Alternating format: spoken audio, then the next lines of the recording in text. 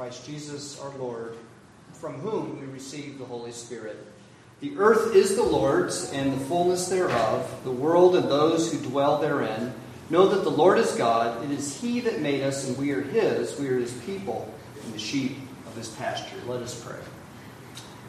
Father, you sent your word to bring us truth, and your Spirit to make us holy. Through them we come to know the mystery of your life. Help us to worship you, one God in three persons, by proclaiming and living our faith in you. Grant this through our Lord Jesus Christ, your Son, who lives and reigns with you in the Holy Spirit, one God, forever and ever. Amen. Our first hymn is number 115, All Creatures of Our God and King.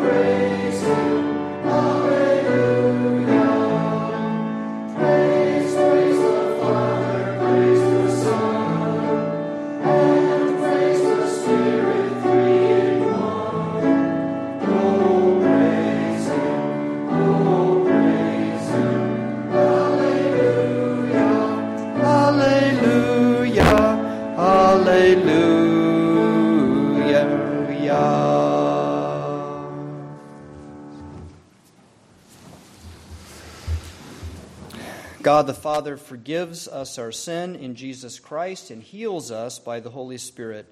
Let us therefore put away all anger and bitterness, all slander and malice, and all our other sins. Let us confess them and know that we rely upon God for our redemption. Let us pray together. Almighty God, we confess that we have sinned against you and have done evil in your sight. We have transgressed your law and neglected your word. Forgive us our sins, O Lord, for the sake of Jesus Christ, who was put to death for our trespasses. Give us the grace and power we need to put away all hurtful things. Deliver us from the bondage of sin. Empower us by your Holy Spirit to walk from this day forward in your holy ways. For we ask this through Jesus Christ our Lord. Amen. Please stand for the assurance of pardon. Christian people, our Heavenly Father, who of his great mercy has promised forgiveness of sins to all who with hearty repentance and faith turn to him, he has mercy upon us and delivers and pardons us from all our sins. He confirms and strengthens us in all goodness and brings us to everlasting life through Jesus Christ our Lord. I declare to you in the name of God, the Father, Son, and Holy Spirit, that you are truly forgiven of all your sin as you have faith in Christ and repent from them. And this we are guaranteed by the Word of God. And we receive this good news of the gospel together and say, praise be to God. Dearly beloved, the Lord God Almighty commanded his people to honor the Sabbath and keep it holy. Our confession, the Westminster Confession of Faith, teaches us that from the beginning of the world to the resurrection of Christ, God appointed the seventh day of the week to be the weekly Sabbath, the weekly day of rest, and the first day of the week ever since Christ's resurrection. We gather for worship on Sunday as a day set apart from the other days of the week.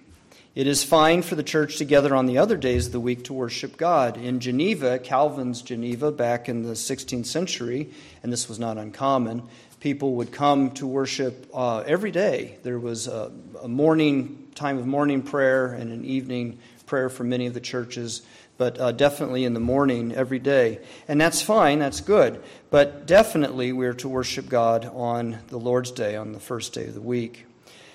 In the Reformed tradition, we believe that we must worship God on Sunday. What we learn from Scripture is this day is the high holy day of the week. This is the day that Christ rose from the dead. It is the day the Lord appeared to his disciples and opened the Scriptures to them, as we read in the Gospel of Luke. He also took the bread and blessed and broke it and gave it to them. And Luke says their eyes were opened and they recognized him on this day, the first day of the week. This is the day the church gathered to hear the apostles' teaching. This is the day the apostle John was in the Spirit and saw the revelation of Jesus Christ. It's the day that Jesus came and passed the peace to his disciples. You remember that in the upper room. And the first day of the week is the day that the apostle tells the Christians to set aside their gifts and offerings for the church. To worship God on Sunday is not optional for us. It's not like it's the same as worship on any other day. But neither is it simply an act of obedience, that we're just simply to do it. There's a law, and then we just obey the law.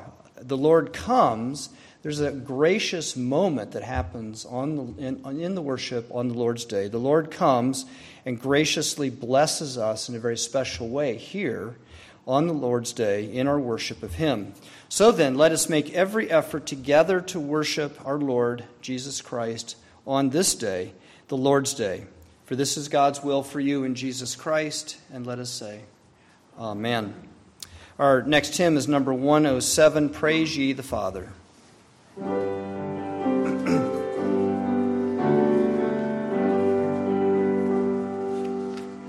Praise ye the Father for his loving kindness, tenderly cares he for his erring children. Praise him, ye angels, praise him in the heavens, praise ye Jehovah. Praise ye the Savior, great is compassion, graciously cares he for his chosen people, young men and maidens.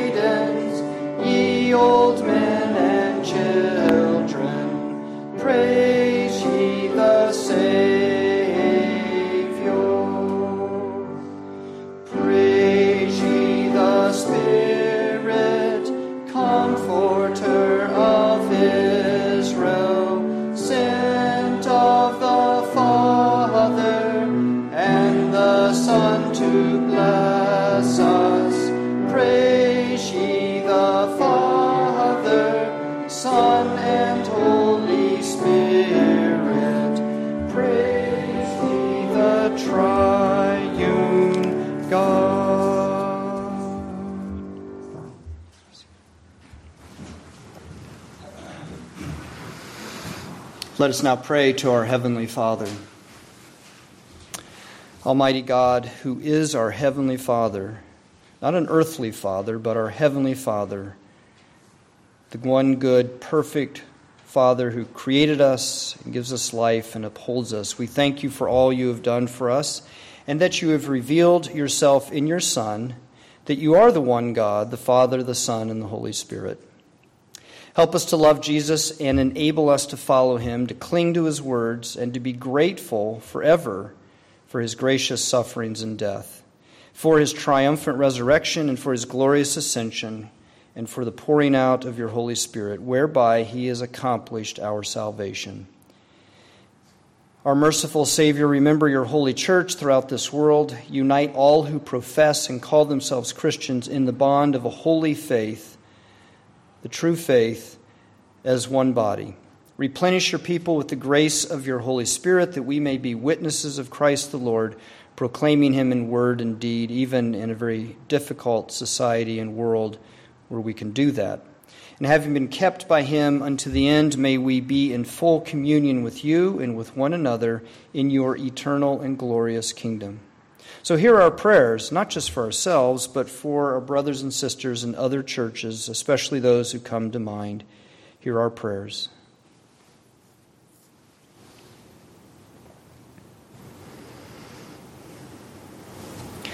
For those in anguish, we pray, who do not have comfort of body and soul for many different reasons. Those who have little to eat, who wake up every day in fear, who have to run and hide many times in their life. May we show them Christ our Savior, who gives us new life and is our Lord. May we show this to them by comforting them and helping them, and not just speaking the words to them.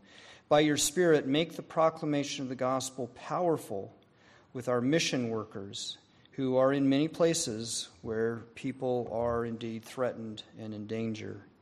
We pray for Sam Folta, Hiro Hakabor in Ukraine, for Mike McCabe, Tony Kurto, their families, the churches where they work, in China, in India, in Ukraine. Bless them to be busy in the work of Christ, what he's given us to do for the world. May they have the courage of the risen Lord Jesus Christ to proclaim the gospel. Hear our prayers for our mission workers and the proclamation of the gospel in this world.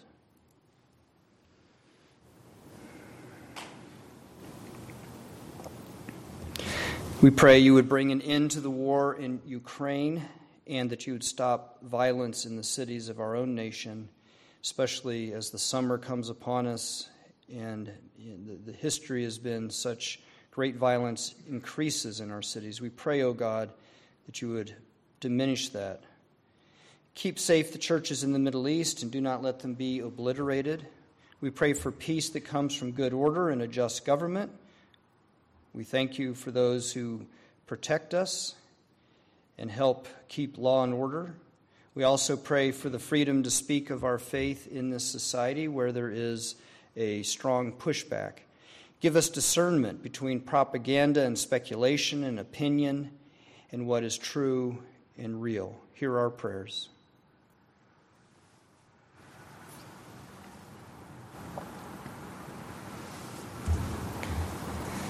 Look with favor upon the homes of your people. Preserve the order of the family so that fathers and mothers together raise their children. Defend them against evil. Supply all their needs according to the riches of your grace. And may Christian families be a good example of what is good order for your society. Make them places of the peace and love and joy of Christ. Hear our prayers for fathers and mothers.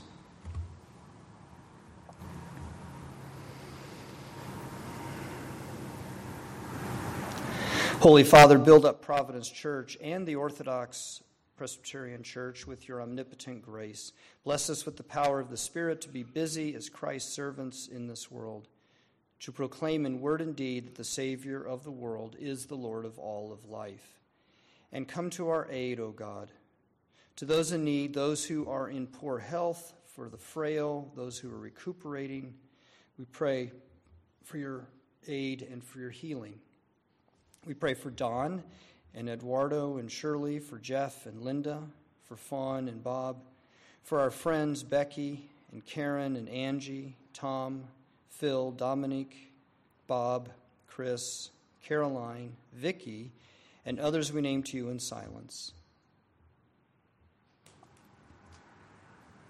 Look with compassion upon the sorrows of your servants for whom our prayers are offered, and remember them, O Lord, in your mercy. Nourish their souls with patience, comfort them with a sense of your goodness, lift up your favor upon them, and give them peace through Jesus Christ and in the power of your Spirit. For our friends who do not have faith in Christ, draw them to Christ, we pray. And to those who are languishing in their weakness, give them grace.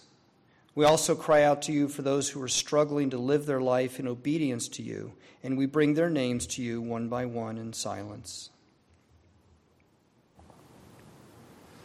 Grant them the power to resist temptation, the love to serve you, with hope of the inheritance set for us in Christ. And we pray you would give them courage as they seek to follow Christ and obey him. Bless them, O Lord, with the abundance of your grace, so that their lives are overflowing and they may give to others. We entrust ourselves to you and those for whom we pray. We entrust all of these in the name of Jesus Christ, and we pray as he taught us to pray, saying, Our Father, who art in heaven, hallowed be thy name. Thy kingdom come, thy will be done, on earth as it is in heaven. Give us this day our daily bread, and forgive us our debts, as we forgive our debtors. And lead us not into temptation, but deliver us from evil. For thine is the kingdom, and the power, and the glory forever. Amen. Let us present our gifts and offerings to the Lord.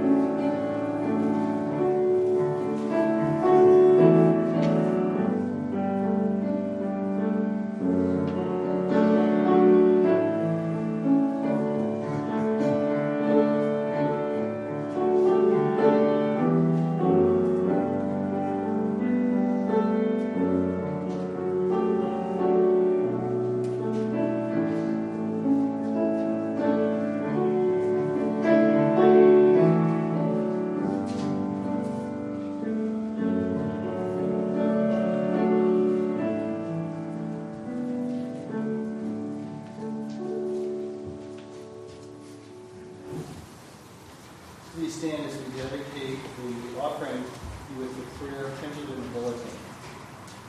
Gracious and merciful Father, the bounty of whose hand is more than enough for every living thing on earth, with thankfulness for your constant care, but most of all for the blessings of your salvation in Jesus Christ and the gift of the Holy Spirit, we present to you our gifts and offerings, and pray that all people may know your salvation and offer you their praise.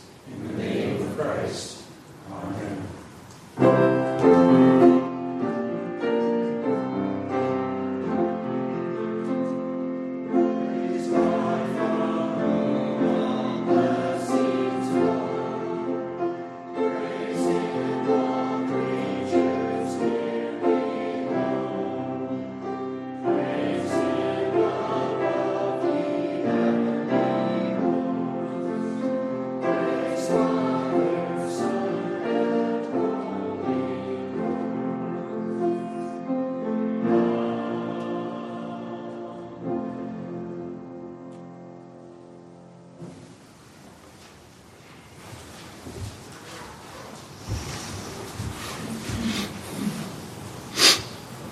And now let us pray our prayer for illumination as we prepare to hear God's word read and preached.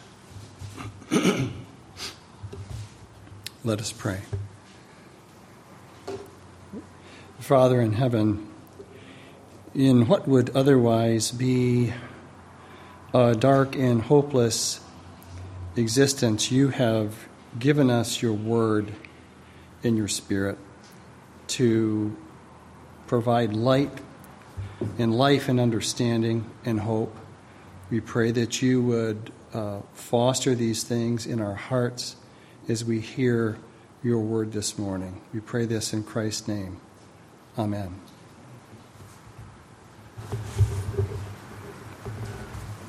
Our reading starts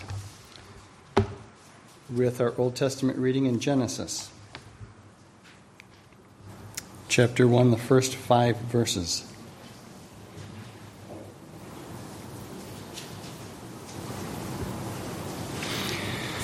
In the beginning, God created the heavens and the earth. The earth was without form and void, and darkness was over the face of the deep. And the Spirit of God was hovering over the face of the waters. And God said, "Let there be light," and there was light. And God saw that the light was good. And God separated the light from the darkness. God called the light day, and the darkness he called night. And there was evening, and there was morning, the first day. Our Psalter response in the bulletin is from Psalm 8.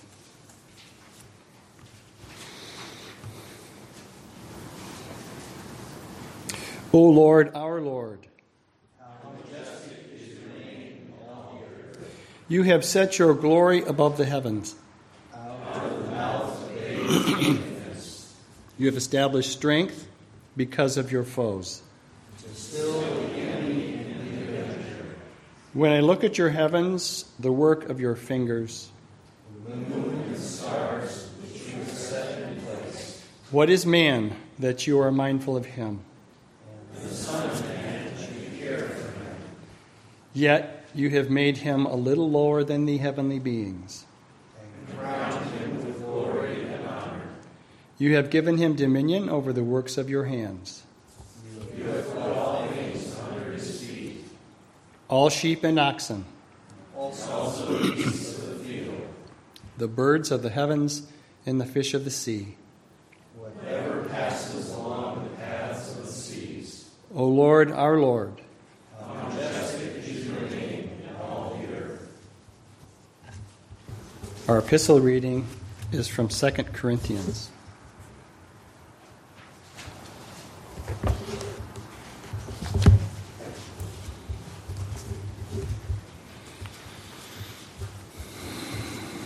Second Corinthians chapter 13, verses 11 through 14. We'll go through 14.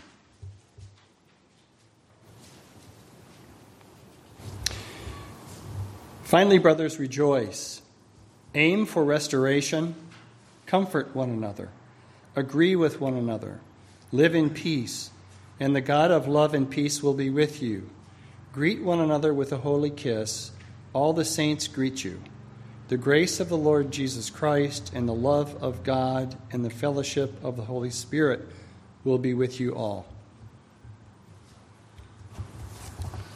And our gospel reading from Matthew chapter 28.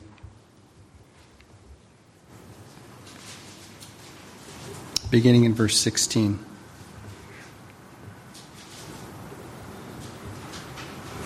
Now the 11 disciples went to Galilee, to the mountain to which Jesus had directed them. And when they saw him, they worshipped him, but some doubted.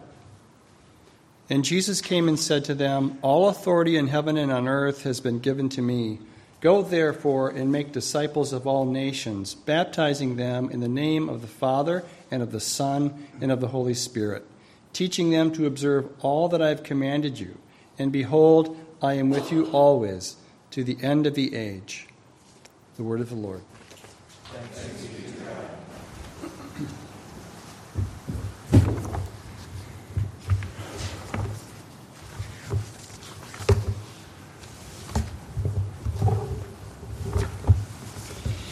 Today is Trinity Sunday, and I always make sure to mark that in our year, Christian year. It could be easy to observe the events of Christ's life, like his birth and his death, his resurrection. But Trinity Sunday also belongs in there, and it's very important I make sure to preach a sermon on that every year because of how that doctrine and belief in a triune God has dwindled or been attacked so much over the history of the church, and is definitely under duress these days as well. So we recognize it, and you hear again of God being the triune God. In our scripture lessons, this is brought out. The doctrine of the Trinity wasn't really formed as a doctrine in the first century, but the ingredients for it were all there. And so if you look at our scripture text, just real quick, listen to me. In our gospel lesson, Jesus says, "Go therefore and make disciples of all nations, baptizing them in the name of the Father, the Son, and of the Holy Spirit. And each one of you, as I look out, have been baptized in that name." And it's interesting, the name, it's singular name, not names, but you have three names, Father, Son, and Holy Spirit, so you've got this oneness there plus the three. It's not hard, I don't think, to build the doctrine of the Trinity out of Scripture. The epistle lesson is the closing blessing to the church. I noticed that I dropped verse 14 from putting it in the bulletin, which is the key verse. So we made sure to read that. "But the grace of the Lord Jesus Christ, the love of God, and the fellowship of the Holy Spirit be with you all." It's the apostolic blessing. I often use it at the end of worship here. And then Christians have also interpreted Genesis 1 according to the Trinity. The three persons of the triune God are there in the act of creation, as Christians look at it, knowing the triune God. So, real quick, I wanted to point that out to you. Verse 1, it says, "In the beginning, God the Father." Verse 2 says, "And the Spirit of God was moving over the face of the waters." Some translations would say the wind of God, but that's because the Hebrew word, as I told you last week, can mean breath, wind, or spirit. Anyway, it's been understood in a triune sense. So the Spirit of God was moving over the face of the waters. That's the Holy Spirit. So you have the Father, you have the Spirit. And then, this is sometimes we miss this, but verse 3 says, "And God said." And that's the Word of God. That's Christ, the Son of God. God created all things, as Colossians says, through His Word, through the Word. So God's Word is present at the creation. The Gospel of John helps us think that way about God's Word.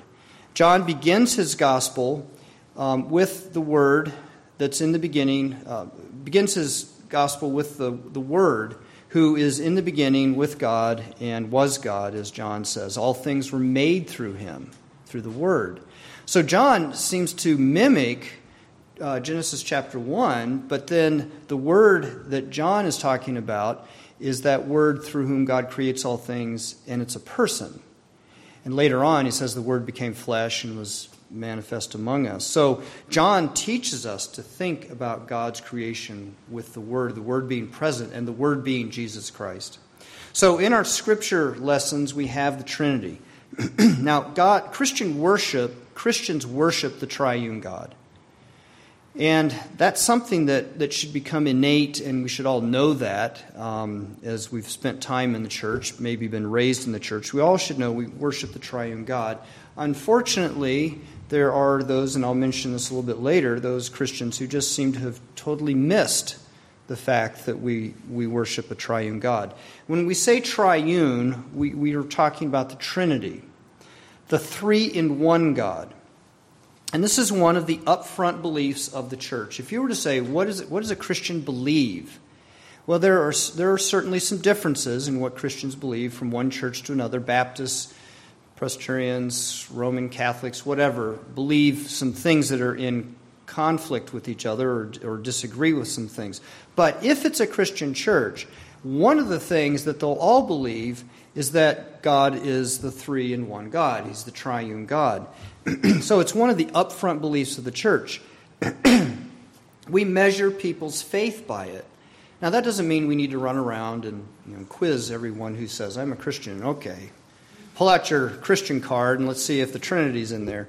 Sometimes we end up getting into that kind of discussion. But a church, if it's claiming to be a Christian church, and the Christians within that church need to hold to the belief in the Trinity. That doesn't mean they all understand it very well or they can articulate it very well, but we do measure people's faith and the faith of a church by this doctrine. It's one of the key doctrines for the Christian church.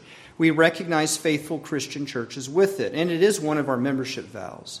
Our membership vows kind of spell out what is sort of essential to being a Christian and belonging to a church.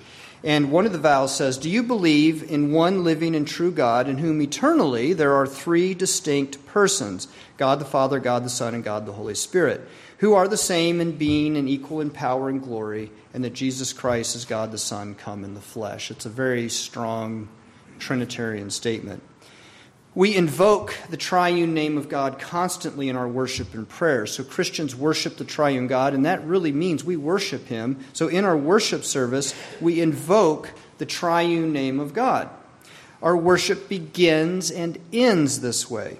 So at the beginning of worship, there's that line, "Grace and peace to you from God the Father and Christ Jesus the Lord."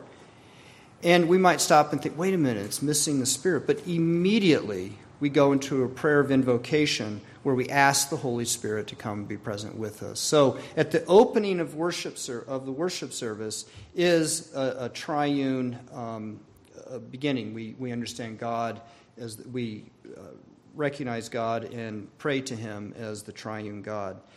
God the Father and God the Son and God the Holy Spirit is there at the beginning of the liturgy. It's also the triune God's also at the conclusion of worship when you receive the benediction.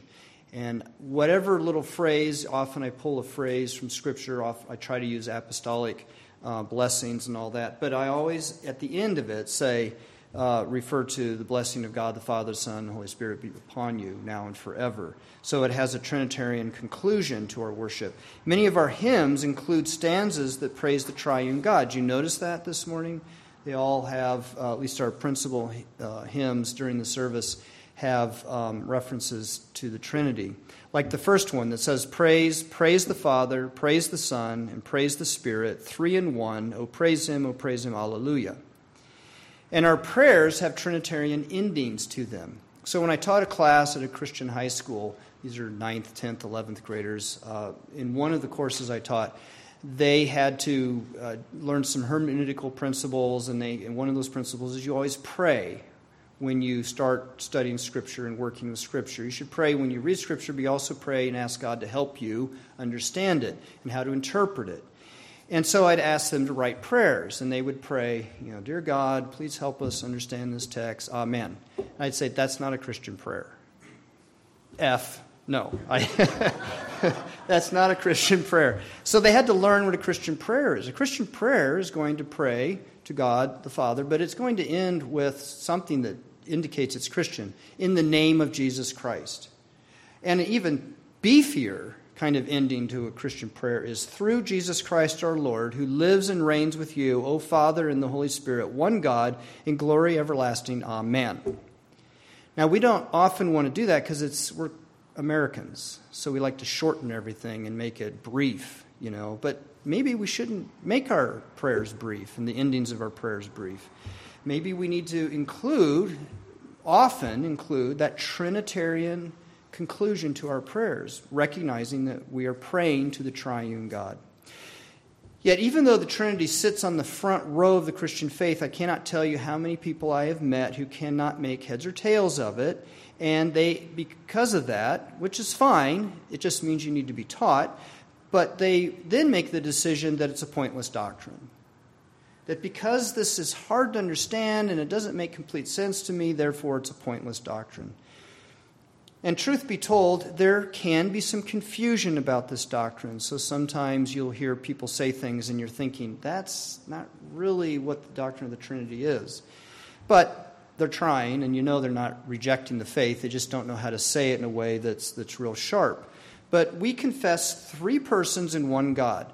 So the young people in the church, if you've been talking to your parents about what we believe as Christians, if you've been looking at a catechism, like the children's catechism, the question comes up pretty quick about who is God. And then the answer is, one God in three persons. And that's the phrase that no matter who you are as a Christian, when you hear Trinity, you need to think that, one God in three persons, and then name them, Father, Son, Holy Spirit. So there's the essence, the kernel of the doctrine.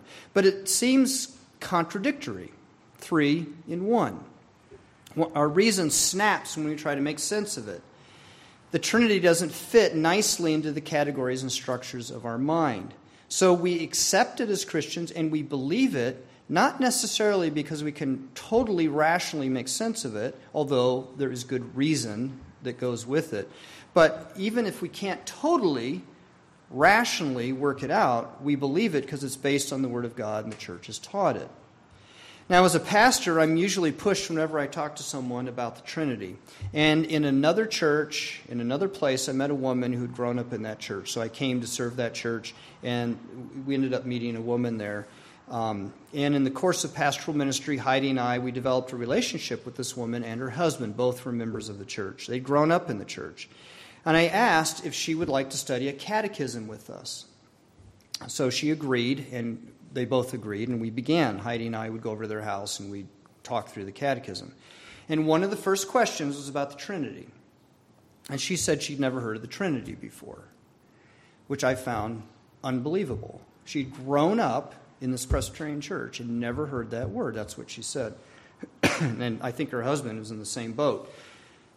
That church, unfortunately, had become very excited about other things. You might even say tertiary, other things that, kind of walk the line in the Christian church. They'd become excited about those things, and so one generation in that church had failed to teach the next generation some of the essentials of the Christian faith, and the Trinity is one of them. So suddenly, I had to teach her what it means to worship the Triune God. What does the Trinity mean? And now I have to teach you that, how we worship that Triune God. So how do you begin and what do you say when you meet someone like that? And believe me, there isn't just one, or these are not just random examples. It's all too common. Fortunately, our belief in the Trinity, and this is where I would encourage you to start, doesn't begin with our definitions and analogies, or even with the teaching of the church. Those are important, but that's not where it begins. It starts with God coming to us in Jesus Christ.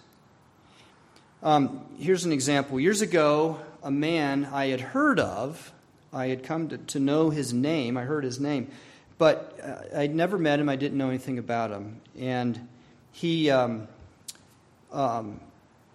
walked up to Heidi and I. We had gone out to interview with his church, and he walked up to Heidi and I at a bus stop and introduced himself to us. Now, I wouldn't have been able to pick him out from anyone because I had never met him. I didn't know anything about him. And he walked up and he said, "Hello, I am Frank Weedle." And before he presented himself to us, we had no personal knowledge of him. After we met him, we became friends, and I began to know him personally. And that's what it's like with God's encounter with us in Jesus Christ and by His Holy Spirit. There's an encounter there.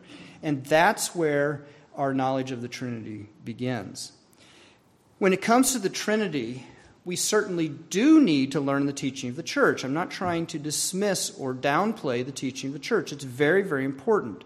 We must love God with all our heart, mind, soul, and strength, and our mind's involved in that. So we need to learn, and our minds need to be shaped, and we need to learn these teachings in the church. We must grow in our knowledge of God and His salvation for us. The Scripture says that you may know what is the hope to which He's called you, what are the riches of His glorious inheritance in the saints, and what is the immeasurable greatness of His power in us who believe, according to the working of His might, great might which He accomplished in Christ. That's what the Scripture says, that you may know. So we need to know. The church is to teach who God is, what He's done for us in Christ, until the whole earth is full of the knowledge of the Lord. The Trinity is a staple of the Christian faith. So I am going to take a little bit of time in the sermon to explain that teaching. Just like you need protein in your diet to be healthy and to live, so the Christian faith must have the Trinity. If you want to have a healthy Christian life and faith, you have to have the protein, if you will, of the Trinity. There are churches and Christians who abandoned that, notably in the 19th century. They had started out, some of them were Puritan churches in the Northeast. They had congregational churches. They had started out with sort of a standard Orthodox Puritan kind of faith. They'd worshipped and served the Triune God, but they began to replace that faith in the Triune God with a faith in a Unitarian God. One God, no three persons. And they began to believe, these churches began to believe in sort of this vague general deity who's far away, sort of not too involved in our lives. And guess what? Guess what kind of Christians they became, what kind of churches they became. They became very generic Christians, very generic churches that believed just about what everyone believed. They didn't stand out in society. And they did just about what everyone else is doing. There's nothing distinct about them because they'd lost a faith in a distinct God. Now, contrary to such a flat-lined, brand X generic kind of faith, the Christian church says, I believe in God, the Father, and in Jesus Christ, his only Son, and in the Holy Spirit who proceeds from the Father and the Son. Or to put it more theologically, we believe in one God in three persons, as I mentioned at the beginning. So God is one. In other words, he can't be broken into parts. So you take anything, and we seem to be able to always reduce it down to more, right? We thought at one point, a century ago maybe, and I'm not real great with the science, but they thought they'd come up with sort of the basic fundamental particle of creation, the atom, right? But as they develop, electron, all the research tools and all that, they discover, oh no, the atom's made of more parts, neutrons and protons and all that. And then they break that down. They find more. And are they done? I don't think so. So we keep trying to find, we keep reducing things down. You can't do that with God. He's one. One means simple unity. He cannot be broken apart. You cannot take God and somehow break off the Son from the Father and the Holy Spirit. You can't break off the Father from the Son and the Holy Spirit. So God is one, and he can't be broken into parts. In that very essence of God, there are three, and this is the way that I like to say it, inseparable, interpenetrating personal relations. Or to put it in a simple way, there's one God in three persons, Father, Son, and Holy Spirit. But those Father, Son, and Holy Spirit are referring to these interpenetrating, these personal relations that cannot be separated from each other. So the personal relations are the substance of the one God. Now, does this whole thing sound unusual to you? Yes, it should. Why? Because there's nothing else like God. Now, there might be, Augustine talked about vestiges of the Trinity within creation, like fingerprints of the Trinity that show up in creation. But that's not the same thing as saying there's an identical sort of thing in creation to God himself. There isn't. So God is unusual. And that's okay. That doesn't mean it's irrational. The church set out an orthodox confession of God as triune in the 4th century, in 325 A.D. with the Nicene Creed. And so we have the final form of the Nicene Creed that we confess in the church, and there you have the Trinity expressed in a way that goes back to the 4th century. But even before the 4th century, the church was talking about God as triune, using that kind of way of thinking about God in its worship long before the 4th century. And so today, the belief that God is triune has worked its way into our worship, our faith, our life, and it makes all the difference between being a Christian or not. We confess and worship the Trinity, the triune God. And if we do not believe in the triune God, then we don't believe in God. It comes down to that. We might have some idea of God, some vague notion of God, but we don't really know God or believe in him if we don't believe in the triune God. Now, the church's doctrine of the Trinity is not based on our theology or even our faith, as I said before. It's important that we know that, but that's not what it's based on. It's based on an encounter. And we have encounters with other people all the time. With Jesus Christ, we don't come face to face with an idea. We come face to face with the living God. It's an encounter between God and us. And in our text from Matthew, after his resurrection, Jesus encountered his disciples. Now, of course, Jesus' encounter with them began long before that. When he was born and his ministry began, Jesus' encounter with his disciples began there. And Jesus called them to follow him. He taught them. They witnessed his acts of deliverance and mercy. In our reading this morning, Jesus came to his disciples again on the mountain. So he's had an encounter with his disciples, and now he comes with this very important encounter on the mountain. And this time he comes as the risen Lord. The Lord to whom all authority in heaven and earth has been given. came to them, and he approached them, and they were together, Jesus and his disciples. And we could go through and parse all the things that happened on that mountain. I've preached sermons on it. We could talk about how he declared his authority to them. He commissioned them to make disciples of the nations. He commanded them to baptize the converts. And Jesus assured them that he, the Lord, would be present with them. But with all of that, let's not overlook the basic encounter between Jesus and his disciples. The church's teaching of the Trinity is based on this encounter with Jesus Christ. With Jesus, we encounter the living God. And guess what? Jesus continues to encounter us. This isn't a one-time thing that happened back on the mountain. That is a unique special event when Jesus encountered his disciples and sent them out as his apostles. But that didn't mean Jesus is done encountering people. He's encountered us. He comes to us by his Spirit, calling us and commanding us and drawing us to himself. There's a personal encounter going on there. Come to me, all you who are weary and heavy laden, and I will give you rest. And Jesus comes to us in baptism, in the proclamation of the word, like right now, in the Lord's Supper, and in the church, the fellowship of the church with his brothers and sisters. He comes to us. Just as much as you have come here and seen each other and encountered each other here in this worship, the Lord comes and encounters us as well.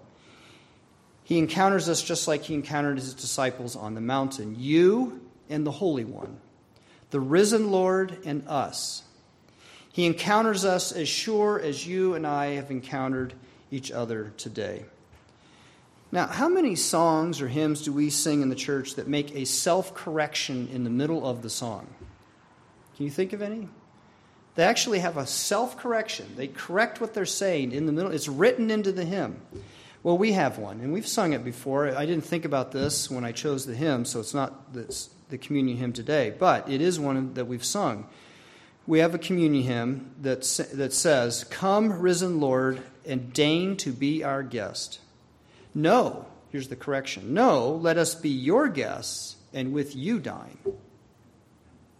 Jesus invites us to eat with him in the Lord's Supper. We don't invite him to join us. So there's an encounter that's initiated by Jesus at the Lord's Supper. Our scripture readings fill all this out for us. They fill out the fact that in Christ, it's the triune God who encounters us, not just Jesus. So yes, Jesus comes to us, but the triune God is coming to us in Jesus Christ. So listen again to our readings. "Go therefore and make disciples of all nations, baptizing them in the name of the Father and of the Son and of the Holy Spirit." And then the epistle reading. "The grace of the Lord Jesus Christ, the love of God, and the fellowship of the Holy Spirit be with you all." Jesus Christ is in place with the Father and the Son, Father and the Spirit. This triune God who meets us in Christ is the one who encounters us as our Creator, our Redeemer, and our Sanctifier. He's not like any other person that we encounter. He comes to us as the one who creates, the one who redeems, the one who sanctifies. And so I want to fill that out for you. As God encounters us in Jesus Christ, we're encountering the triune God who's our Creator, Redeemer, and Sanctifier. God who encounters us is the Creator of heaven and earth, and He's your Creator. He fashioned the creation, as our Psalter reading from Psalm 8 says. The work of His fingers, the moon and the stars, the sheep and the oxen, also the beasts of the field, the birds of the air, the fish of the sea, whatever passes along the paths of the sea. And right in the middle of it, in that psalm, He made man. It refers to man, male and female. He made man with sinew and bone and heart and mind. He made man in His image. He made us to laugh and sing, to work and give thanks, all in the service and love of our Creator. God encountered us in creation and created us. God also, the Creator, encountered Israel. He created the nation of Israel, leading them through the water of the Red Sea to Mount Sinai. And the Scripture says in Deuteronomy, when the Most High gave to the nations their inheritance, when He separated the sons of men, He fixed the bounds of the peoples according to the number of the sons of God. For the Lord's portion is His people, Jacob His allotted heritage. When God created Israel, He created His people. It was an encounter. And even though we have sinned and the triune God that even though we've sinned and turned against God, the triune God encounters us in Jesus Christ, and as he does so, he recreates us. So washing and cleansing and burning and fashioning you anew, the triune God will make you his new people who laugh and sing and work and give thanks, all in service and love to him. When Christ encounters us, the Creator holds us in his hand and breathes new life into us. So the God who encounters us is the triune God who creates us, and not just the original creation, but recreates us. The God who encounters us is the Redeemer of sinners. And although we hated God and refused to obey him along with the whole human race and chose to live for ourselves, the triune God does not walk away from us. It's not like a marriage that's gone bad or a friendship that has soured. This is the Redeemer that Israel knew. Over and over again, the people of God followed their own ways. Many times he delivered them, but they were rebellious in their purposes and were brought low through their iniquity. And God condemned their sin. He said no to their sin.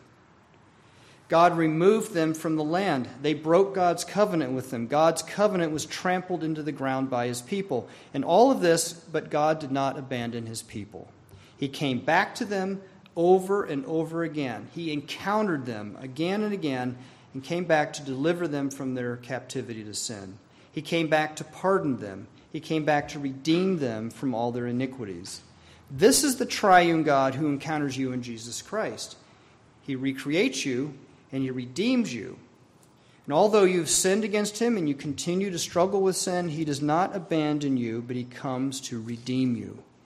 And he says no to your sin. Do not ever think the triune God doesn't say no to your sin. He does. But he doesn't leave you in the dust.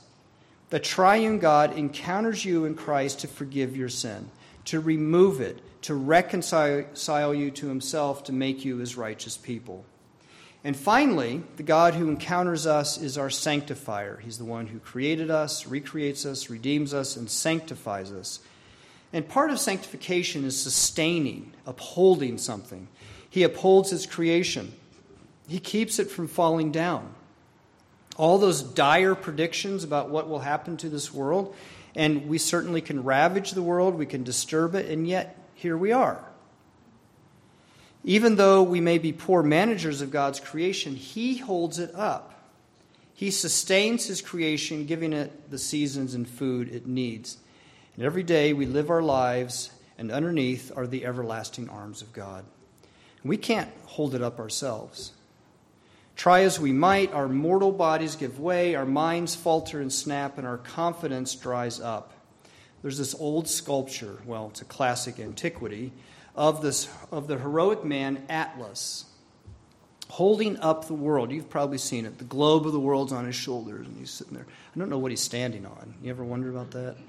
There's space there. You know, what's the counterforce? But anyway, there's brawny Atlas. His muscles are taut. He's straining to hold the world in his place. But that's really a mispresentation of how this world is held up. It's God who sustains us. It's God who holds up this world. We don't hold it up ourselves. God holds up his creation, and he holds us up in his salvation. So his sustaining us is also sanctifying us and holding us in his salvation. So we would all be lost if God saved us and then set us back on the right path and then gave us a little push and said, here's your Bible and the Christian faith, and then sent us off like Hansel and Gretel into the forest. You know what happened there. But that's not what the triune God does who encounters in Christ. He recreates you, he redeems you, and he sanctifies you in his salvation. He holds you up in his grace and love, and nourishing your faith and life with the preaching of his word and communion. He heals your sin-sick heart and mind. He gives aid to you in the fellowship of his people, the church. He comforts and reassures you that he will not abandon you. He gives you all that you need to serve him in this world. And remember that last promise that Jesus gave to his disciples in our gospel lesson, "Lo, I am with you always to the close of the age." Now, may the triune God bring the attitudes of your hearts and the thoughts of your minds into agreement with the Christian faith that's focused on the Trinity. Banish the attitudes and thoughts that God forgives you and heals you, but you may decide for yourself how you will live. That you may decide what suits you and what does not suit you about obeying God's word. For God is your creator as well as your redeemer and sanctifier, and he has bound us to himself, so we must obey him. Banish the attitudes and thoughts that God is your creator and sanctifier, but you are held fast by the powers of your upbringing and sinful impulses. In short, you are what you are. There's been a huge reversal in our society where at one time people would call certain things a sin, and even if they did them, they would know they're not right and they'd be ashamed of them. Or they'd look for help. And we all have those things that we do. But what's happened in our society is no longer do we call those things sinful or against God's purposes or anything like that or contrary to nature. We've embraced them and we've said, these things are good. And that basically is rejecting God as our Redeemer, as the one who creates us and sustains us, but he also delivers us from the bondage of sin. And if we've turned all those things around and said, well, that's not really sin, and we embrace it and celebrate it, then we don't need God as our Redeemer. And you remain trapped in your sin. Banish the attitudes in your hearts and the thoughts in your mind that God is your creator and redeemer, but somehow being a Christian depends on you, that it's all up to you. That's one of the great things I like about the Reformed tradition. It emphasizes that it's God, not us, that accomplishes our salvation. That we live out the Christian life dependent on his grace and power, not our own. It's not all up to you. Being a Christian doesn't depend on you holding yourself up to be a faithful follower of Christ. God is your sanctifier as well as your creator and redeemer, and he makes you his holy and blessed people. He makes you his holy and blessed people, not what you do. It doesn't let you off the hook. If you love God and you've been joined in faith and baptism with the Triune God, you're going to want to be holy and obey him and follow him. But it's God who makes you holy. The Triune God who encounters you in Christ is your God, the Father, the Son, and the Holy Spirit, our Creator, Redeemer, and Sanctifier. Let's pray.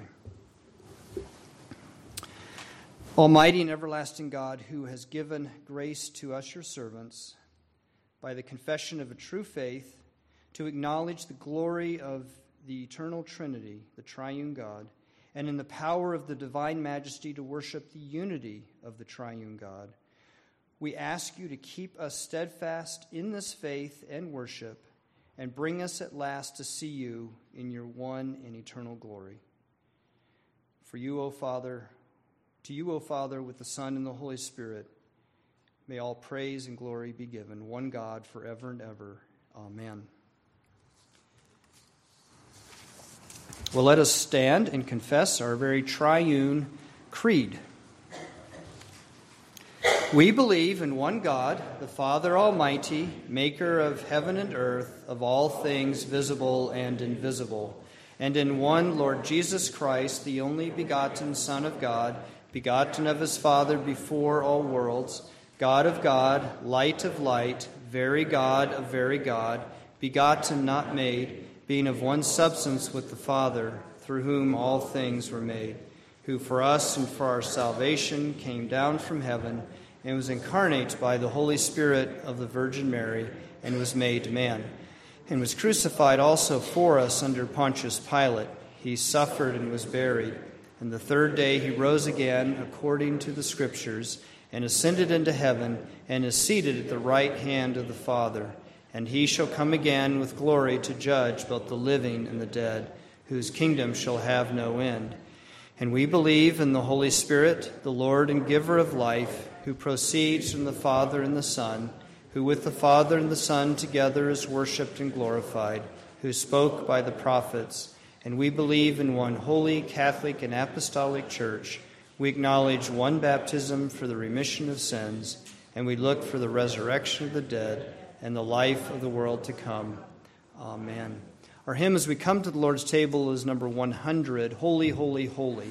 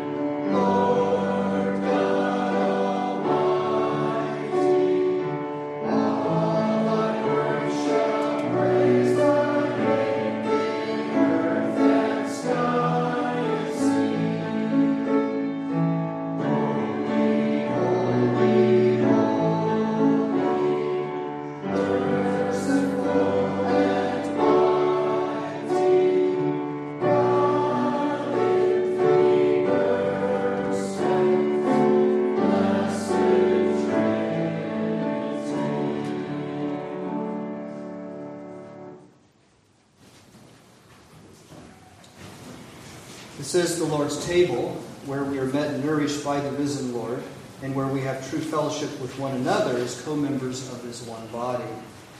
We hear the words of Jesus' institution of this meal. As they were eating, Jesus and His disciples, He took bread and blessed and broke it, and gave it to the disciples and said, "Take, eat, this is my body." And He took a cup, and when He had given thanks, He gave it to them, saying, "Drink of it, all of you, for this is my blood of the covenant, which is poured out for many for the forgiveness of sins." We welcome to this table all who have been baptized, who have publicly professed faith in Jesus Christ, and are communicant members in good standing of a Christian church, or belong to a Christian church.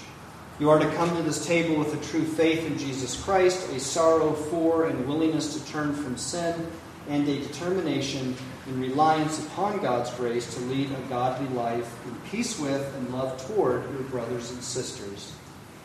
Christian people, today we have been reminded that the one God, Father, Son, and Holy Spirit, has met us, and not just God, but God, the Father, the Son, and the Holy Spirit. It's important to make that distinction. This day we've confessed our sin, we've received the assurance of God's forgiveness, we've heard God's call to live in love. So as you come to the supper, I exhort you to remember the grace that is yours in Him, and strengthened by the sacrament, embrace God in His Trinity, and come to this meal with joy. Rejoice in Christ's sacrifice on your behalf, be strengthened by His gifts, and find here the grace you need to follow where He leads.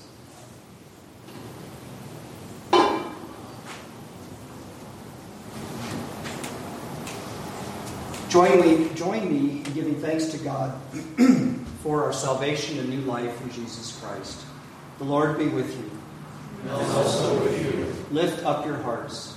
We lift them up to the Lord. Let us give thanks to the Lord our God.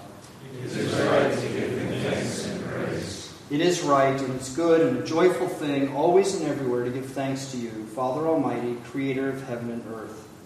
You formed us in your image. You breathed into us the breath of life. When we turned away and our love failed, your love remained steadfast. You delivered us from captivity, the captivity of sin. You made covenant to be our one and only Lord, and you spoke to us through your prophets and the teaching of your apostles. So with your people on earth and all the company of heaven, we praise your name, and we join that great hymn that is being spoken in heaven. Holy, holy, holy, Lord God of power and might, heaven and earth are full of your glory. Hosanna in the highest. Holy are you, and blessed is your Son, Jesus Christ. Your Spirit anointed Him to preach good news to the poor, to proclaim release to the captives and recovery of sight to the blind, to set at liberty those who are oppressed, and to announce the time had come when you would save your people. And He healed the sick, He fed the hungry, and He ate with sinners. By the baptism of the suffering and death and resurrection, you gave birth to your church, delivered us from slavery to sin and death, and made with us a new covenant by water and the Spirit. When the Lord Jesus ascended, He promised to be with us always in the power of your word and Holy Spirit. And so, in remembrance of these, your mighty acts in Jesus Christ, we offer ourselves in praise and thanksgiving as a holy and living sacrifice in union with Christ's offering for us. And as we proclaim the mystery of our faith, that Christ has died, Christ is risen, Christ will come again, now by the Holy Spirit and with this bread and this cup, may our eating and drinking be a communion in the body and blood of Jesus Christ. By your Spirit, make us one with Christ and one with each other and one in the ministry to all the world, until Christ comes in final victory and we feast at His heavenly banquet. Through your Son, Jesus Christ, the Holy Spirit, in your holy church, all honor and glory is yours, Almighty Father, now and forever. And together we give our thanks and say, Amen. The Lord Jesus Christ took the bread, and after giving thanks, He broke it and said, "This is my body given for you. Do this in remembrance of me." And He also took the cup, saying, "This cup is the cup of the new covenant, sealed in my blood, shed for you for the forgiveness of sins. As often as you drink it, do this in remembrance of me."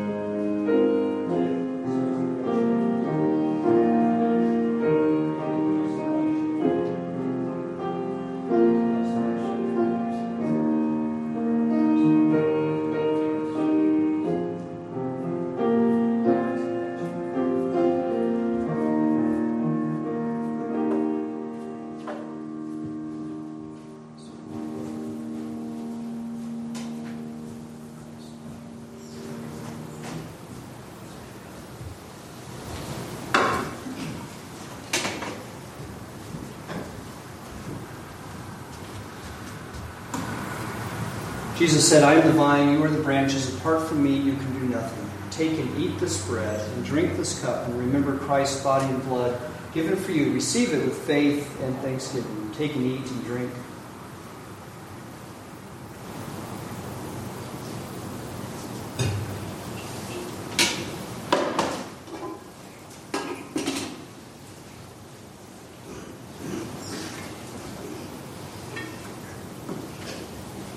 Please bow your heads in prayer with me. Almighty and eternal God, you have revealed yourself as Father, Son, and Holy Spirit, and live and reign in the perfect unity of love. Hold us firm in this faith that we may know you in all your ways and evermore rejoice in your eternal glory, who are the three persons and yet one God, now and forever. Amen. Excuse me. Our final hymn is the insert, Lights Abode Celestial Sailing.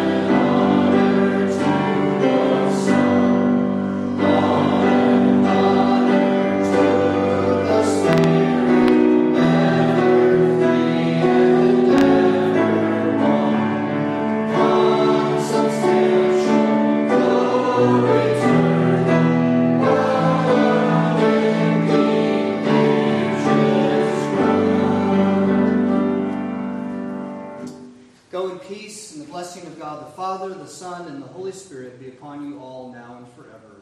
Amen.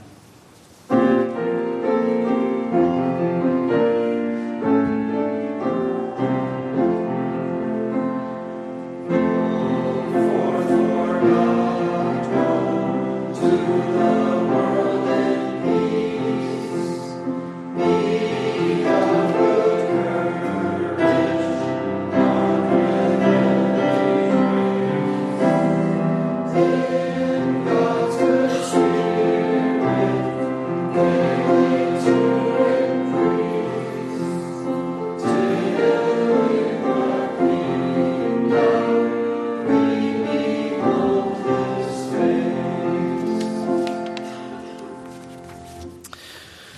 Please be seated, and a good morning to you all.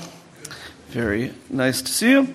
I don't have a whole lot other than what is printed in the Life Together section of what we have here. So today, of course, we will be enjoying a fellowship meal together. So please bring your appetite and join us for that. Our study of Gentle and Lowly will continue next week. So please be in reading for that, or at least thinking about that, and join us for that. The women's prayer meeting, is that still on for June the 15th at Joyce's Cottage at 9 a.m.? So if you're interested, presumably contact Joyce or Deneen, or is anybody else in charge of this? All right, Joyce or Deneen on that. And prison ministry, I believe, is this Friday, so please keep that in your prayers as well. Is there anything else? All right, then I will push to make this one of the all-time records for brevity of announcements. And if you'll wait a few minutes, we will pray and lunch together.